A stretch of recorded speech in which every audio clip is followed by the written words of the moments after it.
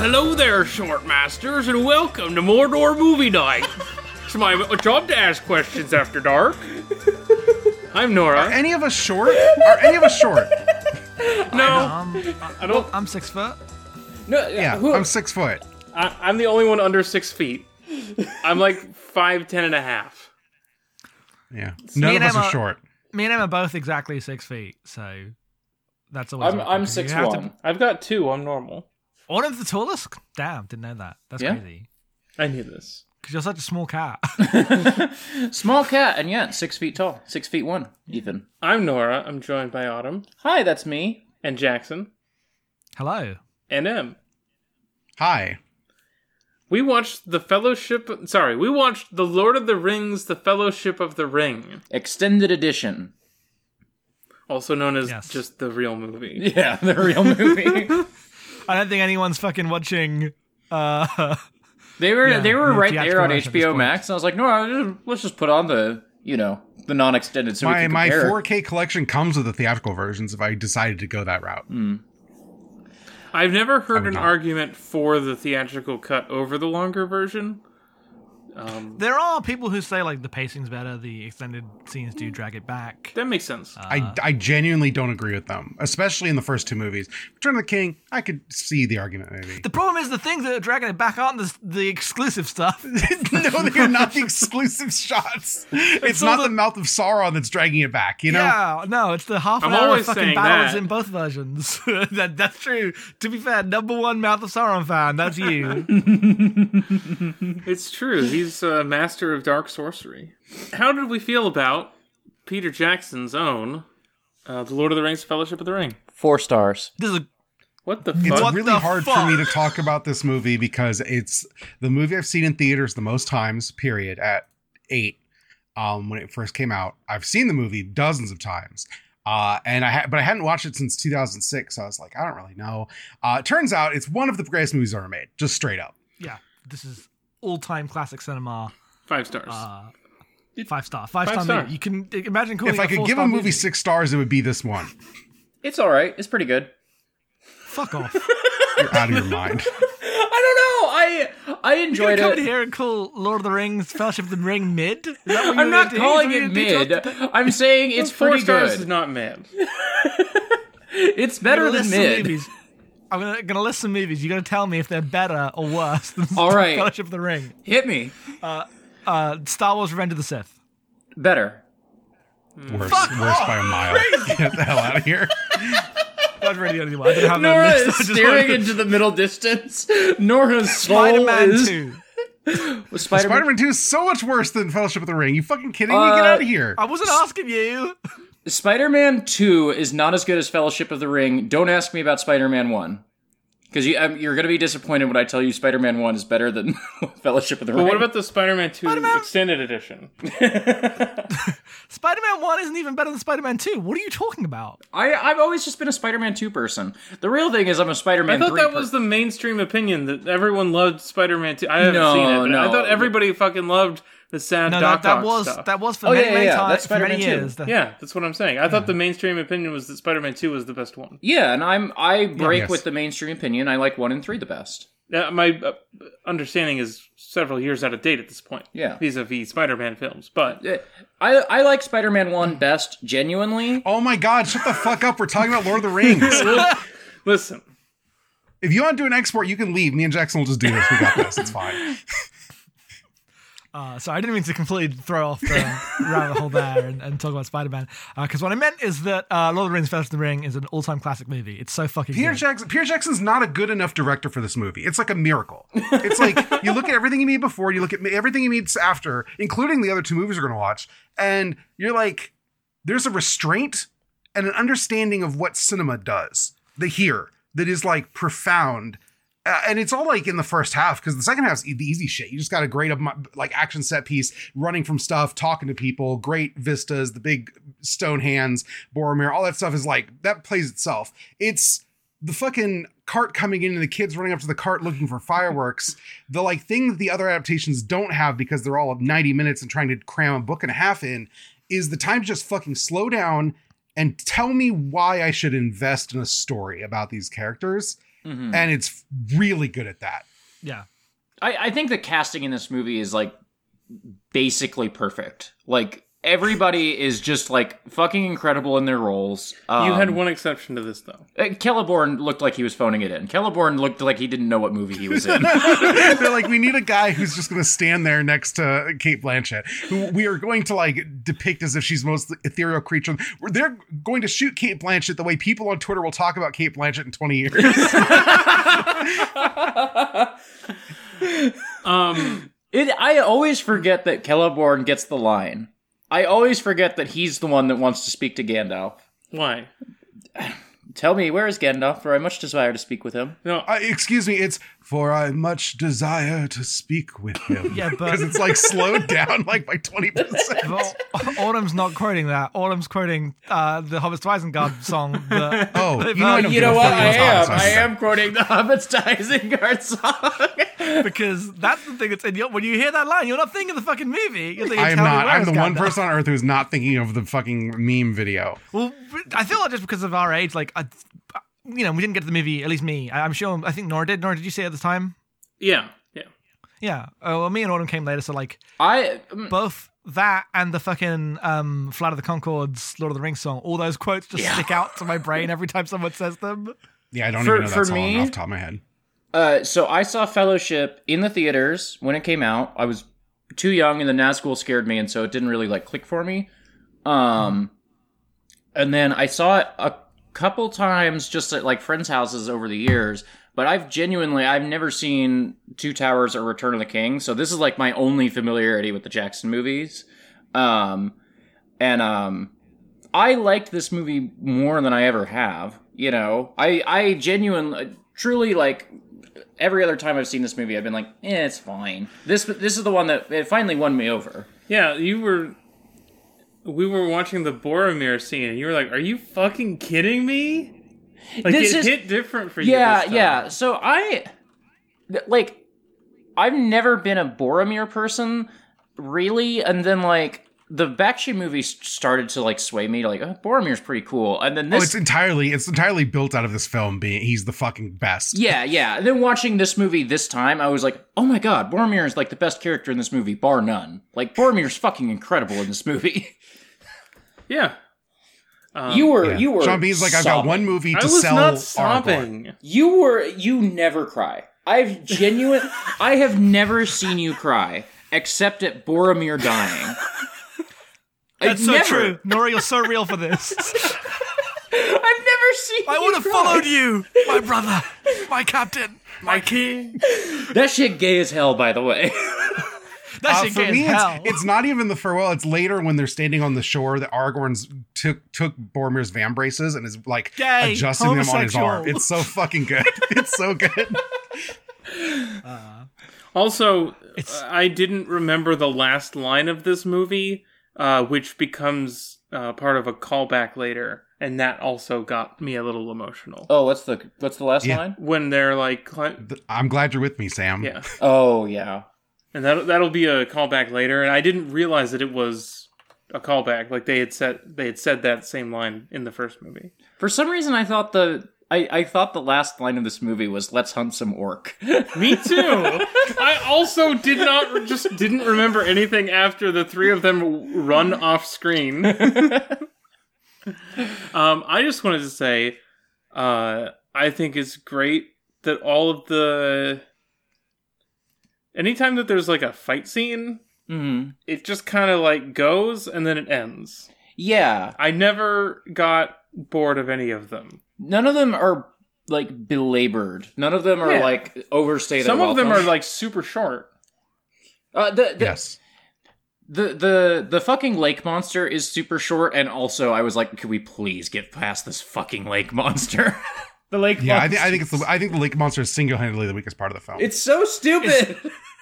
It's not. They simply don't need to go back out of the door. Like the lake monster works with the build-up when it's like, oh, there's things around here as they come in. If the door just shut behind them as they went in, I think it would have been just as fine because it's more about the build-up to the Moria stuff than it is the lake monster itself. I love the build-up to the Balin's tomb fight and the whole thing just exploding because there hasn't really been an actual fight. There's been like Aragorn swinging a sword around at some ring wraiths.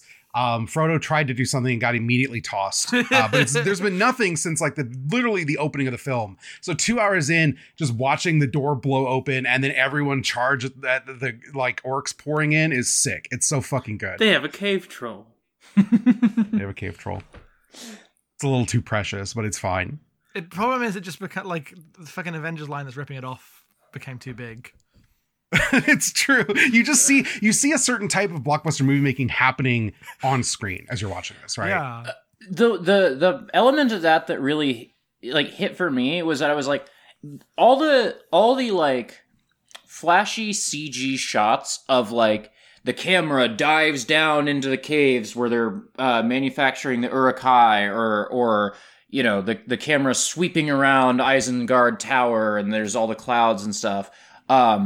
That's like the stuff that gets replicated in every fucking movie. One of these went viral like yesterday. And one shot, no cuts. The thing about the Lord of the Rings stuff, though, is almost every object is a miniature, right? Like, there are no digital sets in Lord of the Rings. Yeah, these I didn't know that element to it, but these look so much better than, you know, all the shots subsequently that are ripping these off. But yeah, knowing that they're miniatures, that helps me make sense of why these just feel a lot better. These feel vibrant in a way that, like, you know, every shot that's ripped this off in a Marvel movie just sucks. Yeah. And even the places where like an effect shot might seem a little bit like dated, it's so. Oh wow, these are some very good miniatures. Oh my god. Miniature is kind of underselling how big they are and how detailed they are. Yeah, wow. But yes, I mean, this is the thing that Lord of the Rings did is because they're shooting in New Zealand, they could just spend the money making all of this shit and lighting it and shooting it and compositing it all together. Now that I'm looking at these, I remember I did know this about King Kong. I knew that so much stuff of the Peter Jackson King Kong was like this, and I don't know why I didn't remember that. Oh, Lord of the Rings is also like this, obviously. This movie is considerably better than the Peter Jackson King Kong, by the way. No one was asking, but... I was watching this movie and I got mad again about the Peter Jackson King Kong, which I want to do anytime I think about it too hard, because I fucking hate that movie. I love King Kong. I think King Kong's one of the early hits of cinema, and I fucking hate that the Peter Jackson version exists. It's so bad. I was just going to say that even the most dated elements of the visual effects in this movie they're not jarring. And they don't stick out at all. It's like the cave troll, and like anytime there's like a CG character that's like close up, you're like, yeah, it's a bit ropey. Mm-hmm. They haven't quite got their Gollum tech in yet, so he's always in shadow. Yes. The bit of them running across the bridge with the Balrog behind them, and they all look like little PS2 characters. One of the early like fully CG shots. Yeah. When I was a kid, my favorite shot in the movie was the arrow cam, where you follow the arrow across the chasm and hit the orc in the face. I've got great news for you about the Elder Scrolls 4 Oblivion. I got great news for you about Skyrim.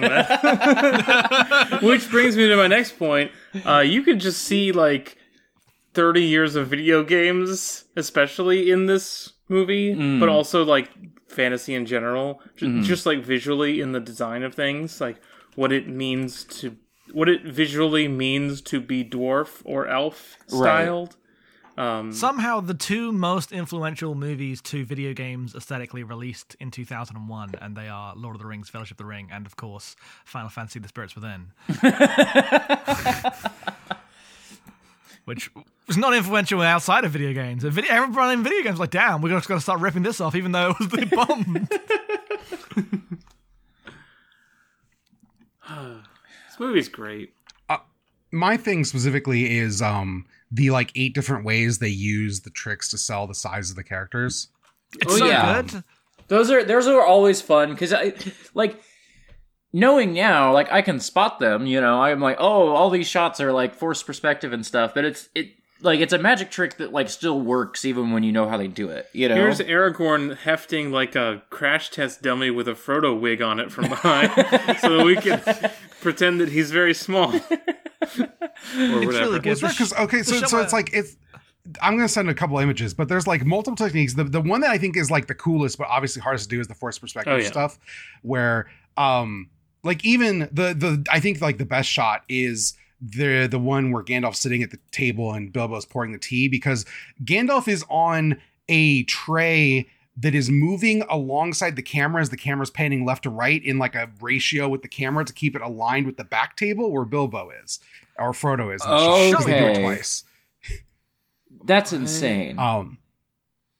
And so that's just like normal force perspective. They just have compositing, like the one where Gandalf's comes into Bag End and gives Bilbo the cane and the hat. They shot a plate with Ian Holm on the set, and they shot a plate with Ian McKellen on the other set they built that was scaled down, and then composited the two together. Sometimes they're like smaller actors with masks on. Those are the ones they do this for wide shots, and I feel like they look bad. Sometimes they do like reverse shots of that. There's like guys on stilts in Bree. You can notice the guys on stilts, like the really tall actors, just kind of walking in foreground in front of Frodo or whatever. Mm-hmm. And then there's just full on CG stuff, which they do very sparingly because the technology was not there. And thank God. Yes. Speaking of tall guys, can we just get an F in the chat for that one guy who gets fucking flattened? Yeah, flattened into the dirt. Who? When they knock down the wall. Oh God! Yeah, that guy's just gone. The guy left him in a tree. Yeah, he just gets owned. Because there's a few times in this movie where like Peter Jackson gets to flex a little being a cheeky horror guy. That's one of them. Yes. Obviously, Murray is the other time of like, oh yeah, this is why you get him for this. Mm-hmm. The when Pippin knocks over the. When Pippin knocks the thing down the well, that is everything about the timing of that little sequence is so perfect. Of just like, then the bucket goes, then the chain goes. Now everybody's just like standing around, and you get like these like wide shots of the miniatures. It's all so good. What is this GIF you sent? It is clearly a test for the force perspective. Yeah, a test for the force perspective shove, showing them breaking it. Because you get to see the camera move and then tiny Peter Jackson over there. Okay. There was a moment that Autumn laughed so hard. What was this? I don't remember. When the first time you see Elrond's face fade in... the white bit? It is the goofiest. It's literally the Ocarina of Time Ganondorf cursing them at the end of the game shots. It's that, and it's like the there's a random insert shot of just like Cate Blanchett's eyes extremely close to the camera, and she just raises her eyebrows. Both of them fucking got me. Yeah, that shot very is really silly. Funny. That shot is really funny. Goofy fucking bullshit. Yes. Hugo Weaving's great in this movie, by the way. Hugo Weaving is so fucking good. This feels obvious to say he's Hugo Weaving, but like this is the best Hugo Weaving role, I think. This is I don't believe that is true, but he does understand that he's got about 3 minutes of dialogue to sell being the most important guy a good guy in Middle Earth, basically, and nails it. There's so much of that. There's so much of like, okay, this is a massive ensemble piece. We have to sell so much, and sometimes it doesn't. Like, I think Saruman, they don't sell him. I think you're rude about Saruman here. Well, no, I specifically I think he's doing fine for most of the movie, but they have like 2 lines for you to believe that Saruman... Oh, that part, yes. That part is not good, where he's like, oh, Gandalf, my old friend. And you're like, oh, that's Christopher Lee. He's evil. I think I probably would have... if the one change I would make to this movie would have been when Gandalf goes to read about Up on the Ring, I would probably have him go to Isengard then and have a normal scene with Saruman. As the research scene just before. That makes sense. So you know where he goes back. That makes sense. Because it's literally 2 lines before he starts going evil. Like, it's not enough to sell like Saruman is the best of us brought low by his lust for power. Well, the one thing that the movie Peter Jackson is just famously bad at is the giving the sense of time in which Lord of the Rings takes place. Like him going to Minas Tirith, reading that book and coming back looks like it takes 6 weeks and it's like 17 years. Yeah. I don't think that's a failure. I think that is intentionally obscuring the fact that it's 17. Yes, no, I do believe that partially it is intentional, but I do think it the more you understand Lord of the Rings, the less that stuff works. I think it feels weird and like rushed. Yeah. When the rest of the movie is like pretty languid about setting itself up. That little stretch from like that moment to maybe them leaving Bree is like my least favorite stretch of not the movie, but just like my Lord of the Rings brain just being like, I wouldn't make this choice in the adaptation. Like, I don't know that you need the Barrow-wights, but like they just get out of the Shire so quick. Like Aragorn is like not introduced at all. Basically, he looks at them from across the bar like a weirdo, and then they set out. You know, I definitely would have done the like not all who wander are lost thing. It just something to establish the trust between these people. It just starts moving at a breakneck pace as soon as Gandalf goes to Minas Tirith. I do remember the first time I watched this, and I watched the theatricals the first time. I was definitely confused about like who Aragorn was. I didn't know what a ranger was, right? Like I didn't know these concepts, right? Like I understood that he was the king and was returning and all these things, but like the specific like stakes of why he was just in Bree, what he was doing, why he'd come with them, what had changed. Is definitely brushed over just to get the plot moving. It's weird that they never really bring up the part where he's there because of Gandalf, right? They just kind of don't have that line. Like they show up, they're expecting Gandalf, he's not there, they don't know what the fuck to do, and they're kind of scared until Merry and Pippin get distracted by booze. That's great. But they don't have the connecting part where it's like, no, Gandalf sent me. And I didn't want to lead with that because you shouldn't trust someone who comes to you and says, Gandalf sent me. I mean, it is clear that Gandalf sent him because he does mention Gandalf, but there's just not as much connective tissue in those matters. And it cuts so quickly from like the hobbits burst into the room and then the Nazgul stabbing the beds. And it just felt like we could have spent 2 more minutes in that scene, you know? Like, you don't need much, you just need a little something to establish who Aragorn is, you know? I will say, I think that this movie's introduction and every scene with Merry and Pippin are just good. They're just so funny good. Guys. I love them every time they show up. When they run into them in the field, it's like, oh, look here, it's Frodo Baggins.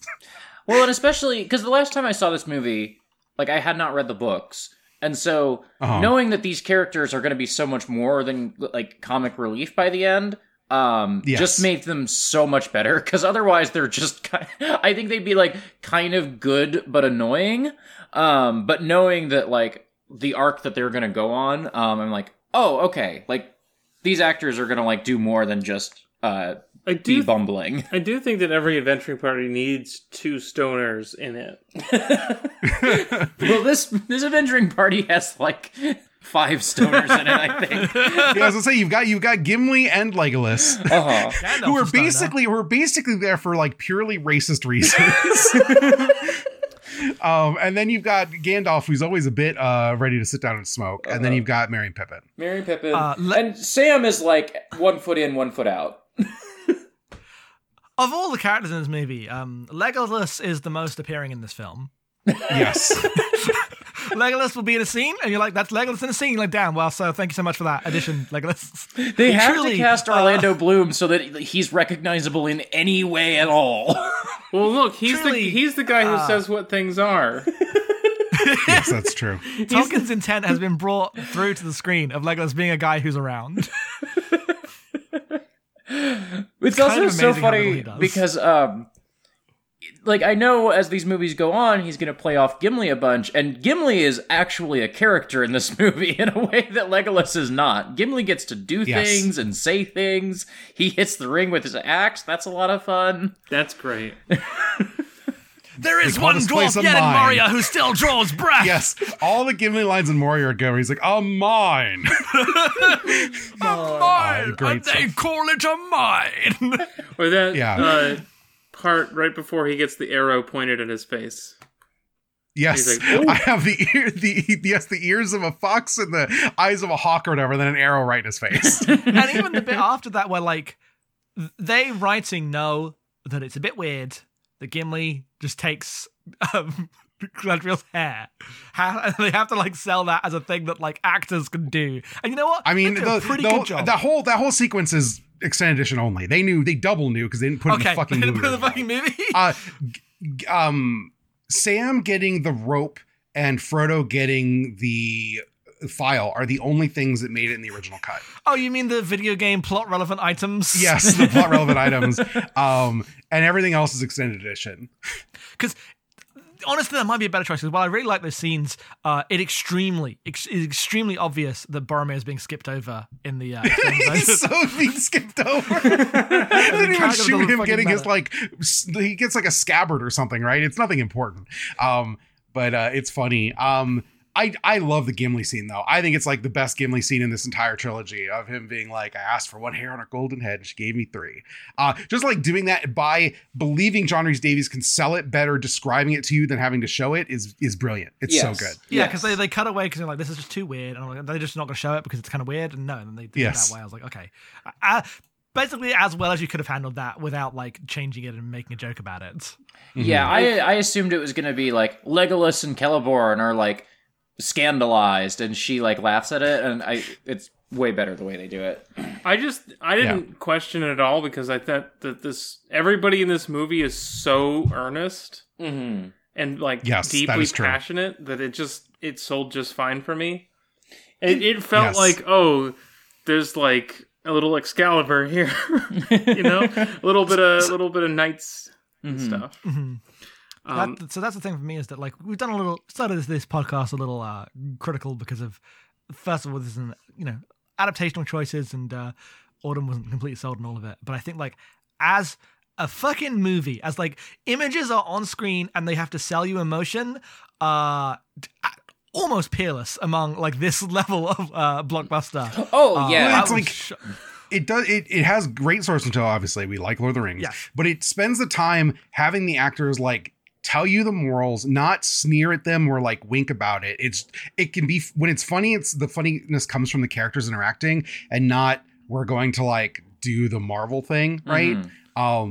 You describing it as earnest is like it's a movie where like half the cast cries like 6 times. Yeah. Well, and it's just the thing. You go, Jackson. You go. The thing for me is like, in some of the adaptational choices they make are not choices I would make, and they narrow a lot down because like every scene they have clearly sat down when writing the scene and been like, okay, this scene was about a lot of things. In our version, it's about one thing, and they've done it for everything. Like everything has been condensed down to meaning one thing. I would say they narrow it to 2 things, but I see your point. Sure. I mean, there is like moments of ambiguity, but I feel like this is a very direct film in the thing it's trying to communicate. It's not like there's no texture there, but they definitely like, this is what we're going to try to sell in this moment, and have really focused on that in a way that is like extremely untrue in The Hobbit, which didn't have 3 years to write the script, right? Like, yeah.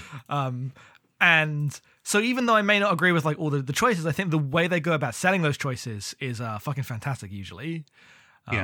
Like I don't like some of the background around Aragorn's character is confusing, but they go all in on like the thing with Aragorn is that he's like abandoned his kingdom and has to be like brought back away from this cosplaying as a superhero life that he apparently has, because they don't really define it more. Or than also just kind of being like an elf lord hanging out in Vacation Town, right?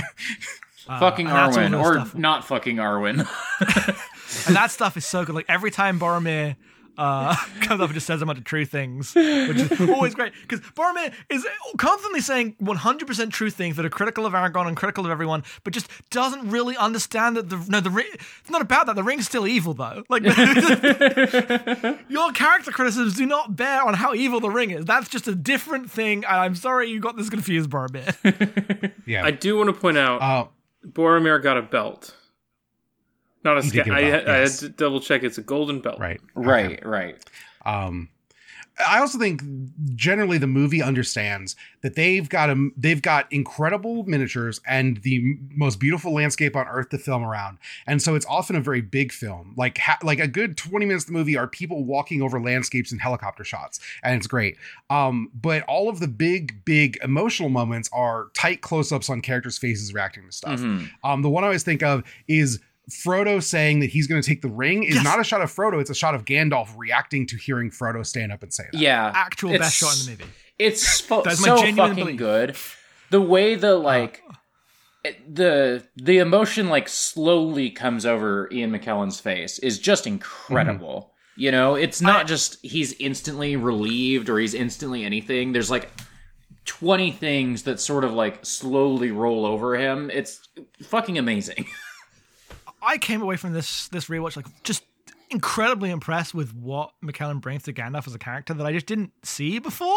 Because I feel like, at least my impression on this time was like, oh, he's playing Gandalf as a coward. Like Gandalf is all of his character motivation and discussion in this thing is like there is this thing that needs to get done, and I'm not enough to do it, and I don't know if I ever was, and all I'm doing is like putting it on people. And like the whole scene where like he leaves the fucking ring for Frodo to I was about to say, I love that it's still on the floor where Bilbo dropped it. He just goes and like mutters in the corner. Mm-hmm. And he knows intentionally like that's what he has actively left that to Frodo to find, but he just like, he can't there. I mean he can't touch it, right? Like there's nothing he can do. It's not like he can fix it, but like it's just so good the way that like plays on Gandalf. And then you have scenes where like all we can do is do what we had in the moment thing, and like when he's playing that scene, like, oh, this isn't actually the hero giving him moral. Like Gandalf barely believes it when he's saying it. He's just saying this to get through this cave. I mean, this is like the thing. Fundamentally, he's like, I don't know what to do, but I think that if we just trust in the goodness of the people around me, a solution will present itself. It turns out he's right. Like that's Tolkien's moral universe is that's true. Yeah. But Gandalf represents that's a position that includes an incredible burden of doubt. Right? Mm-hmm. Yeah, that's why it comes back at the end, right? But when he says it, it's not like a moment of certainty, like I'm going to lead Frodo to the truth. When he says it, it's like he is lying to himself and to Frodo to just like find a way through this. It's only when Frodo is like making the choice to leave at the end that he actually like comes around and feels like a bit of closure. Mm-hmm. I also I like that he says a line way different than I think it comes off in the book, where when he says a wizard arrives precisely when he means to, and then there's like a beat, and then he smiles, like, I'm just fucking with you. Don't worry about it. Yeah, it's really good. He's so much less severe, which makes the bits where he is severe like much more like surprising, because like he really has been treating Bilbo like a kid, right? For 50 years. Mm-hmm. Yes. Like Bilbo literally runs to him like a child running to his parent when Gandalf yells at him, right? Yes, absolutely. He's so small. Yes, and Ian Holm plays Bilbo with like a child, like the minute he loses the ring, he becomes so old he reverts back to childhood, right? Like that's the way they're already playing him when they get to Rivendell. He's not going on adventures. He's writing his book. He's fussing it, and he's just old. Mm-hmm. And it's really good and heartbreaking. I think the old man makeup on Ian Holm is really good too. Yes. I was like taken aback by how good Ian Holm is in this. And like obviously everyone is, great cast in this movie. But it is so much weight is put on Ian Holm as he's like he's not the protagonist of the movie, but he is so focal for like the first 20 minutes that if he doesn't sell it that hard, you don't buy into anyone else.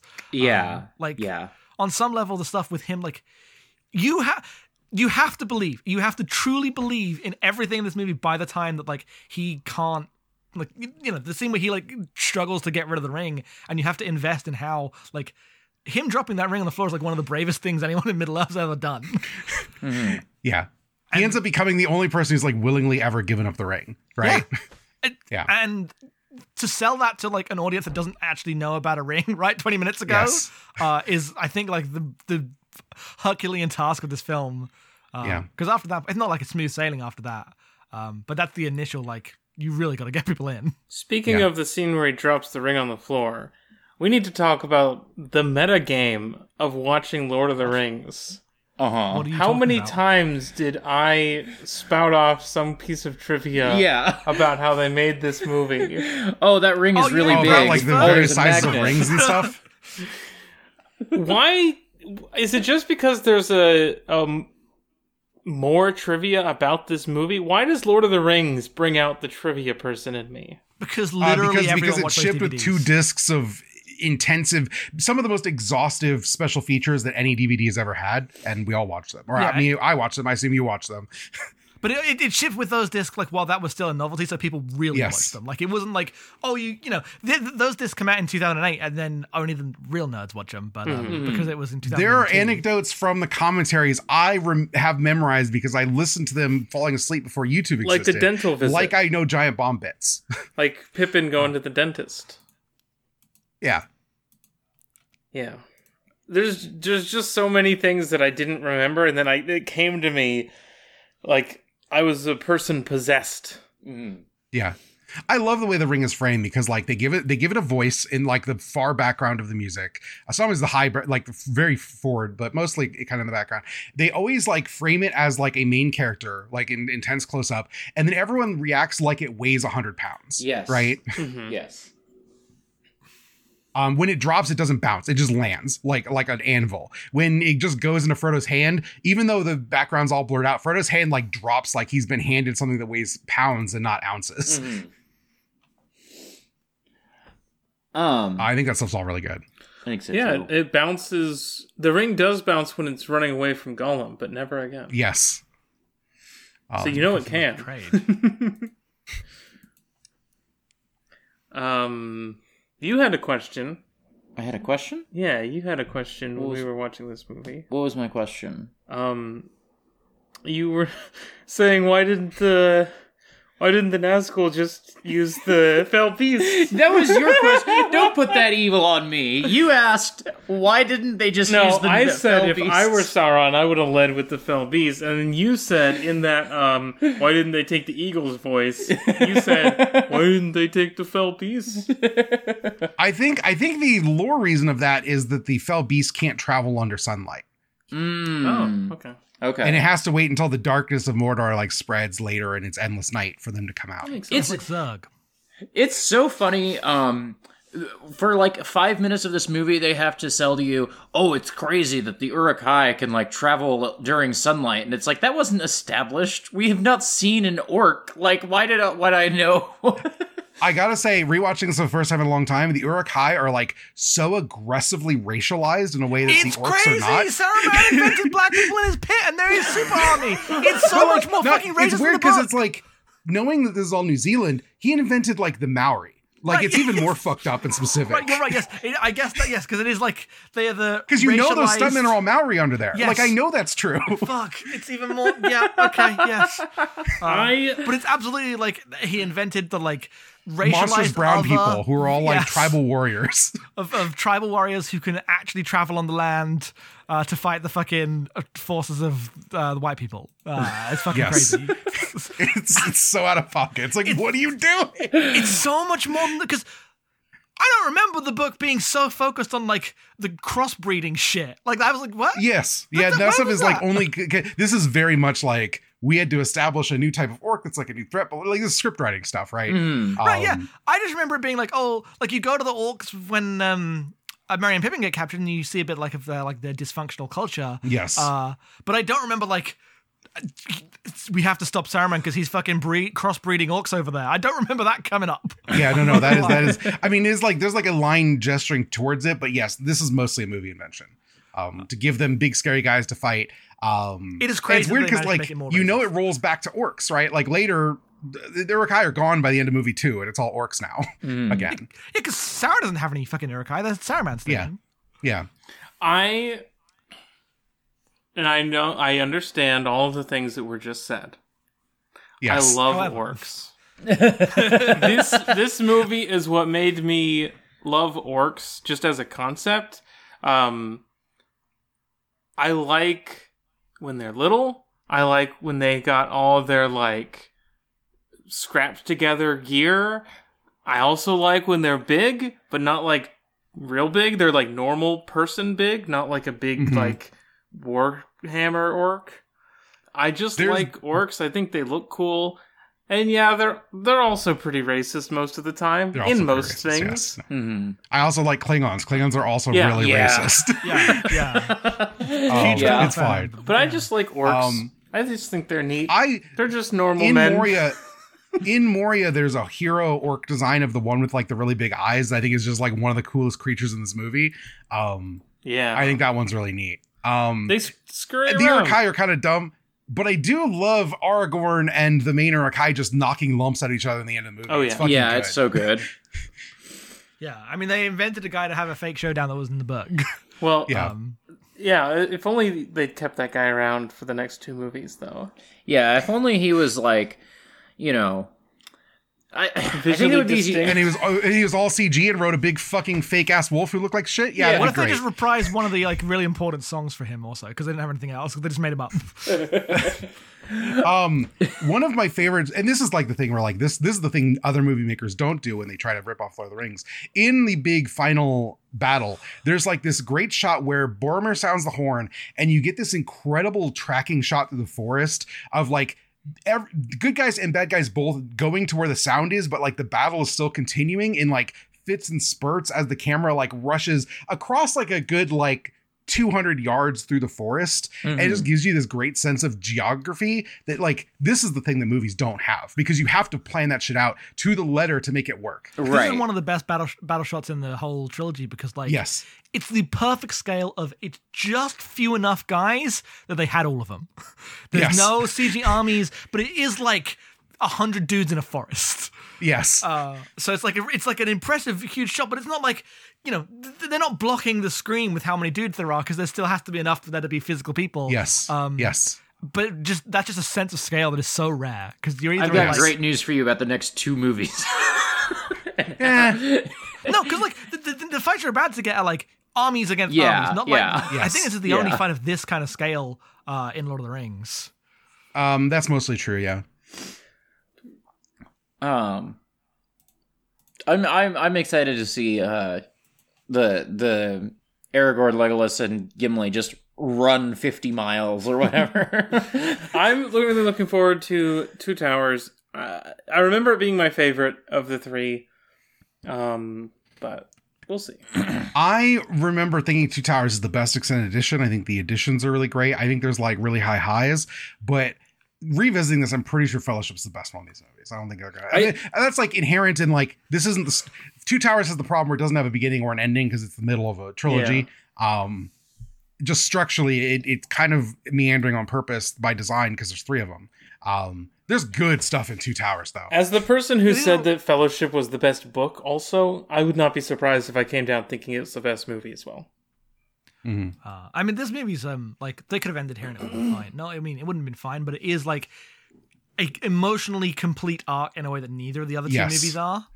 Yeah, like the ending is. It functions as if this was the only one. I mean, it was never even made to be that way, but it does function more as a single 3-hour movie to send you home happy than any other Lord of the Rings thing we've watched yet. I know that for me, when we watched this movie, I was like quibbling with adaptational choices. I know by the time we get to Return of the King, I'm going to be like, where's the fucking scouring? I'm going to be too big mad. I think it's important that you were quibbling. Like, the floor was so high that your main complaints were like, oh, this little thing, oh, that little thing. It wasn't like you were like, oh, I hate this fucking actor. I can't stand this guy. Get him off. There's not a single actor in this movie, in this whole trilogy, I think is like outright bad at all.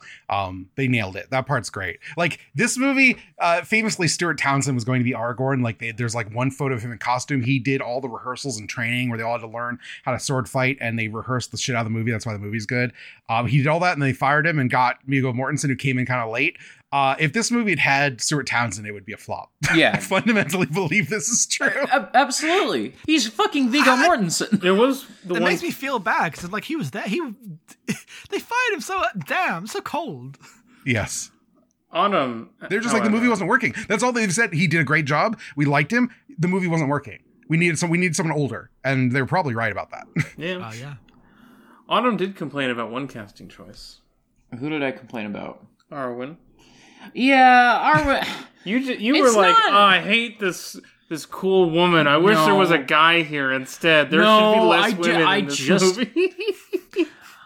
I think it's cool when Glorfindel shows up. I think it's cool when a guy shows up and says, "I dueled with Morgoth. I'm not worried about this." There's I'm obviously they're not gonna put that in the movie because they're not gonna explain who Morgoth is. Yeah. He's the guy the Balrogs of.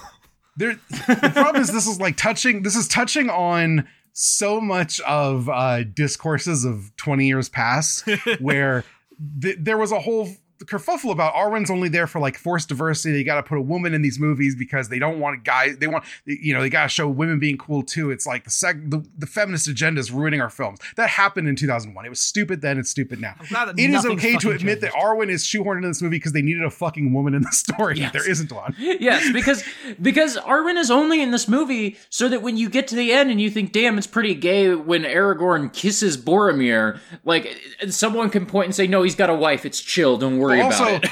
Also, like Arwen, they want to make it important that Aragorn is fighting to win Arwen so that he gets a character arc that isn't. He shows up at the end and he's got a wife. And you're like, who the fuck's that? Which is how the books play it. It's so fucking funny that like in that stretch where they cut so much, they cut Tom Bombadil, they cut a lot of Aragorn introduction stuff. They cut so much in the like journey to Weathertop. But we did have to take out 5 seconds, no more. But we had to have 5 seconds of like, oh, the Luthien Baron, yeah. He just name drops them, and I'm like, yeah. I mean, well, so this shot of them with Frodo waking up, that's all extended stuff. That's not in the original film. Okay. And you make sense why they cut it. But like, I mean, Autumn hasn't seen Two Towers. Arwen's in Two Towers. She has a significant role in Two Towers. Which is obviously not in the books. And like, you need to remind people this character exists because she's important to Aragorn's arc. And the movies make a much bigger deal of Aragorn as a character than like the books do. Mm-hmm. Because they're like, this movie's got two protagonists. It's Aragorn and Frodo. Yeah. And I think it does a good job of that. Like, it really tries to sell Arwen, like abandoning her immortality for this like tragic love of the potential of men. I think it does mostly a good job of that. But like it definitely takes away from like Aragorn's character conflicts in the book were mostly like about the logistical planning of how to get to fucking Ministerium. Yes. I really and you just can't translate that. I really enjoyed that little moment where they come across each other and she like is basically just flirting with him while holding him at sword point. Mm-hmm. Yes. That's a cute little scene. Yeah, that one. I kind of wish there was more of that energy, more of her like doing sword stuff, Mm-hmm. You just think it's cool when women have swords. I like elves.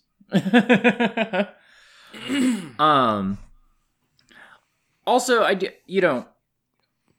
do think it's just kind of impressive that this movie is able to pull off like the Nazgul are the villains for a little bit, and then Saruman's the villain for a little bit, and then Sauron is sort of the background villain who you just see the eye a couple times. And then the goblins are the villain for a little bit. And then the Uruk-hai are a villain for a little bit. And, like, the number of, like, antagonists that have to get introduced and booked well in this movie it's impressive. A lot of movies could not pull off, like, how this movie does that. The thing for me in that kind of, point is... I think it's genuinely crazy that the movie doesn't end after Gandalf dies. Not because I think the rest of it's bad. I think like any other movie would cut it there. Any other movie ever would cut it there. But they have another hour left. The framework doesn't work if you cut it there. You can't make Lord of the Rings. You can't make Lord of the Rings, but like the movie's fucking over, and then the next thing they have to do is fuck about in a place with some people you've never seen before. Also, I would just like to point out that Obi-Wan eats shit, and then Star Wars goes on for another hour. I know it's not an actual hour, but it feels like they don't like then go back in and it's not the Star Wars thing. They literally fly back to the Death Star after that. Right. It's not like no, I meant in Lord of the Rings. Like it's not like they the sacrifice gives the hero the strength to like overcome I mean, I guess it kind of does in how he has the strength to then leave the Fellowship. But it doesn't like because it's adapting the book. It doesn't conform neatly to the screenplay advice version of this. Oh, yeah, for sure. Look, nothing about Lord of the Rings conforms pretty neatly to the screenplay advice version of anything. I just think it's so impressive that they pull it all off. I did construct an alternate version in my head where, like, all the stuff that I wish didn't get cut was still in the movie, and then the movie just ends with the Balrog and Gandalf fighting. But then you just have to turn this into 4 movies, you know? You literally couldn't do that. I didn't think you could Yeah. structure it that way. I think it'd be completely impossible. Yeah. I mean, they do understand that Gandalf and the Balrog are cool enough that it opens the next movie. So, I forgot about that. yes. It's one of the most famous Lord of the Rings things. Man, the opening of I'm so fucking hyped for the first hour of Two Towers. It's so good. I don't know Like what's Hans coming. Morg. Yeah. Well, the sooner we finish this podcast, the sooner we can watch the Two Towers. So, That really not has true. no I'm not watching Em, it bearing. tonight. tell It us doesn't where have we no can bearing find on you anything. online. Who? Em. Who's going? Em. Oh, you can find me on Twitter at EM_Bing. I'm not watching this until like next weekend because I watch it the weekend before we record in 2 parts. But I'm looking forward to it. You can find my podcast at neuromapping.com. Jackson. You can find me at Headfalls Off at twitter.com and on co-host. Not on Blue Sky, apparently, because fuck me. I mean, when they give me an invite, I'll go to I will sign up for Blue Sky and then not use it until Twitter dies. Yeah, same. But give me an invite, bro. I'll use it for a month and then be like, "Oh, this is so cool," and then I'll stop. No, What you if won't. it's No not one's like, cool? it's so cool. The selling point of Blue Sky isn't that it's cool, it's that it's shitty in all the ways Twitter is. Yeah, it's just this is the dog shit I live in. Please rub it in my face, please. Thank you. Please The thing refill that my people- trough. The literal thing that got people being, oh, maybe this one's actually real, was when everyone went there and then they immediately started having the most insufferable discourse imaginable. People went, oh, maybe this one actually will take off. Stupid. We're all stupid online. Anyway, that's where you can find me. And you can find the other podcasts I do at patreon.com/neuromapping for the Neuromapping Patreon, for the Patreon shows. Such as The Great Gundam Project for $1 a month, a classic show. We're watching Gundam Seed. That's not a classic show, but we're covering it. That's true. That's correct. Autumn. $5. You can find for all the me stuff and- on Twitter at @autumnal_coffee. You can find me on co-host at autumnal. You can go to exportodd.io for the Patreon page. $1 a month gets you this podcast early and a bunch of others. $5 a month gets you bonus episodes of Coffee and Comic Books. And soon, if you're like, damn, I wish I could hear half of the people on this show continue to talk about fantasy novels, there will be bonus episodes of Ars Arcanum that'll be exclusive to the $5 tier. This week, we are recording our first one of those, and that'll be free, and then after that, those will start being You for wanna the $5 patrons. Give any details on what? Yeah, we're reading the Book of Three, which is the first book in Chronicles of Prydain. It is a By Lloyd Alexander. the like one sentence version of this is like Welsh Lord of the Rings, you know? Kind of. It was very small. I said one sentence. Yeah. They're like kids' books, kind of. Yeah. Um, But like kids' books in like the 60s version of that, where like people weren't writing down to children as much as, you know, I feel like people write down to young adult novels now. You can find me on Twitter at Neither Nor. Find me on co-host at Ashworm, Ash with an E, Worm with a Y. You can find me on other podcasts, including Journal Updated, which you can find at thesecondbestgame.club. Tomorrow morning, we record our episode on Metal Gear Solid, and then next month we're going to play Half-Life. So we're just living through my own adolescence again, I suppose. Once again, taking games that we will now never have to cover. So that's nice. That's okay. I like Half-Life enough for the both of you to not have to play it. I Good. played Half-Life. It was okay. I played maybe like 20% of Half-Life once. I think I've played Half-Life 3 times. No, they never got to 3, actually. I used to I thought care. about it and was like, I'm not going to do it. You come into my podcast. Do you used to care It's about my Half-Life? podcast too. I'm a co-host. I'm not a guest. I'm a co-host. Half-Life's mid. Fuck off. I didn't say that. That's off. rude. That's so rude. It's fine. I played a bit. You know, it's no Halo. Hater. It's no Halo. Fucking hater. You're a hater. You're insane. You have complained to me about Half-Life. No. You can't just like put this on me and then let me get roasted. You have complained about Half-Life basically every time it ever gets brought up. Like, oh, stupid game the PC nerds won't like to tell me is important. I wouldn't do it to Nora though. That's true. I just ignore her. Anyway, our sign off tonight is a quote from Half-Life in the words of the famous Dr. Gordon Freeman.